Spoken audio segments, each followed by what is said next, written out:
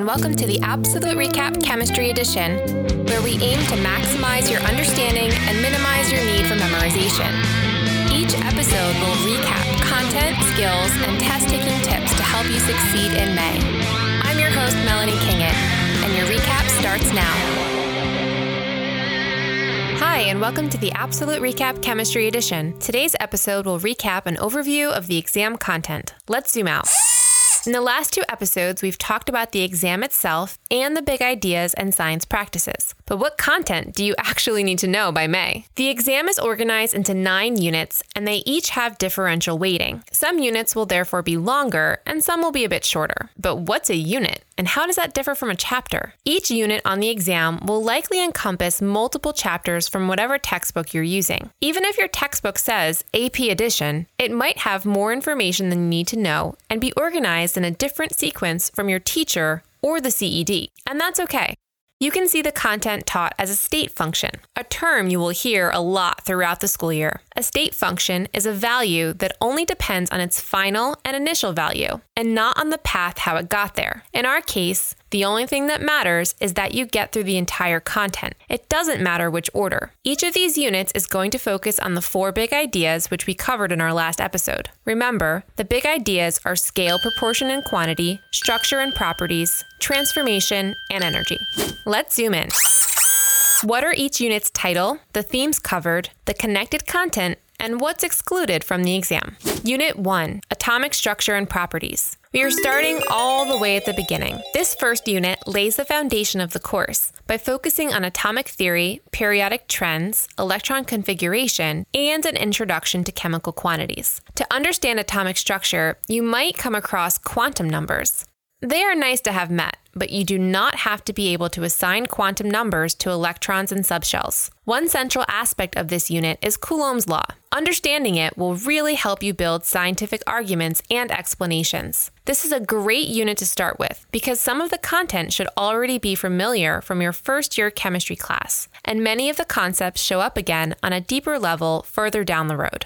Unit 2, Molecular and Ionic Compound Structure and Properties, is, you guessed it right, all about the big idea, structure, and properties. Since we know about atomic structure from Unit 1, we can learn about how atoms form chemical bonds and the properties of the resulting compounds. Within the unit, you'll hear about ionic, covalent, and metallic bonding, and you will take a closer look at the covalent bonds when talking about Lewis diagrams and VSEPR theory. There will also be a brief introduction to bond hybridization with sigma and pi bonds. The structure will then be connected with the properties you can observe on a macroscopic level. Unit 3 is a big one, intermolecular forces and properties. In Unit 2, we will have learned about what intramolecular forces. Unit 3 now focuses on intermolecular forces, the forces between molecules. This unit is actually about physical changes. You will be learning about the arrangement and motion of particles and relate the particle level to macroscopic observations you can make within solids, liquids, and gases. A special focus will be on solution chemistry with liquids. You might see something in your textbook about colligative properties, like why salt lowers the freezing point, but this is not part of the AP Chemistry exam. Intermolecular forces itself will be a topic that will help you develop your scientific explanations and arguments, making them especially important for the FRQ section. Unit 4 is all about chemical reactions. We are finally at transformations. In this unit, you will be introduced to chemical reactions by looking at types of equations, representation of reactions, and stoichiometry. You will also be introduced to different types of chemical reactions, like acid-base and oxidation-reduction, aka redox reactions. These will make a comeback in Units 8 and 9 respectively. When learning about chemical reactions and the signs of chemical reactions, you will hear about the formation of a precipitate, which is a compound insoluble in the solvent. You will not have to memorize solubility rules for the exam, which means you won't have to know which compounds are soluble or insoluble. In Unit 5, we will be introduced to kinetics, which is the part of chemistry that looks at how fast a reaction is happening and which factors influence the rate of reaction. You will be learning what reaction rates are, how rates can be measured, and how the rate and the concentration relate to one another. You will also be using the collision model to explain macroscopic observations on a particulate scale, discuss energy profiles, and the effect of catalysts. Before kinetics, you usually looked at chemical reactions only in terms of reactants and products, and not so much into what occurs during the transformation. Even though kinetics changes that focus a bit, you will not have to design experiments that relate to intermediates formed in the chemical reaction. Unit 6 is all about thermodynamics. As we have discussed in a prior episode, energy is neither created nor destroyed. Based on this first law of thermodynamics, Unit 6 looks at the role energy plays when chemical bonds are being broken and formed, discusses how the amount of energy can be determined experimentally, and introduces the concept of enthalpy. Since most reactions in AP chemistry are under constant pressure, you will not have to distinguish between enthalpy and internal energy. Unit 7 adds another layer to our understanding of the transformation of matter. It focuses on chemical equilibrium, which is a dynamic state in which chemical bonds are broken at the same rate as they are formed.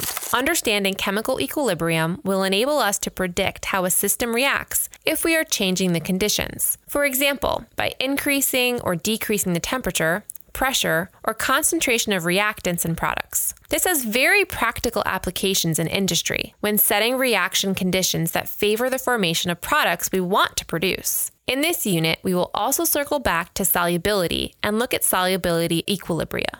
Unit 7 lays the foundation for Unit 8, acids and bases, which we have already encountered in Unit 4 with chemical reactions. It all connects. Now we are taking a closer look and are applying our equilibrium knowledge. The unit starts with an introduction and then explores into the calculations of pH for strong and weak acids and bases, as well as acid-base titrations. This unit concludes in a student all-time favorite.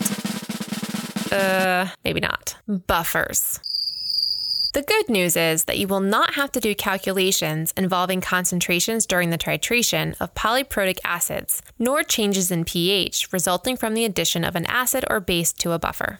Unit 9, last but not least. Unit 9 is applications of thermodynamics. As the title already indicates, this is an extension to Unit 6, but it also connects concepts from Units 5, 7, and 8. The first focus revolves around the question, is a chemical reaction favorable and occur without intervention? This involved energy and entropy. The second focus is the electrochemistry chapter in your textbook. In this part, you will be learning about electrical energy, which can be generated by chemical reactions. You will need your knowledge about redox reactions from Unit 4, energy from Unit 6, equilibrium from Unit 7, as well as the first part of Unit 9. See?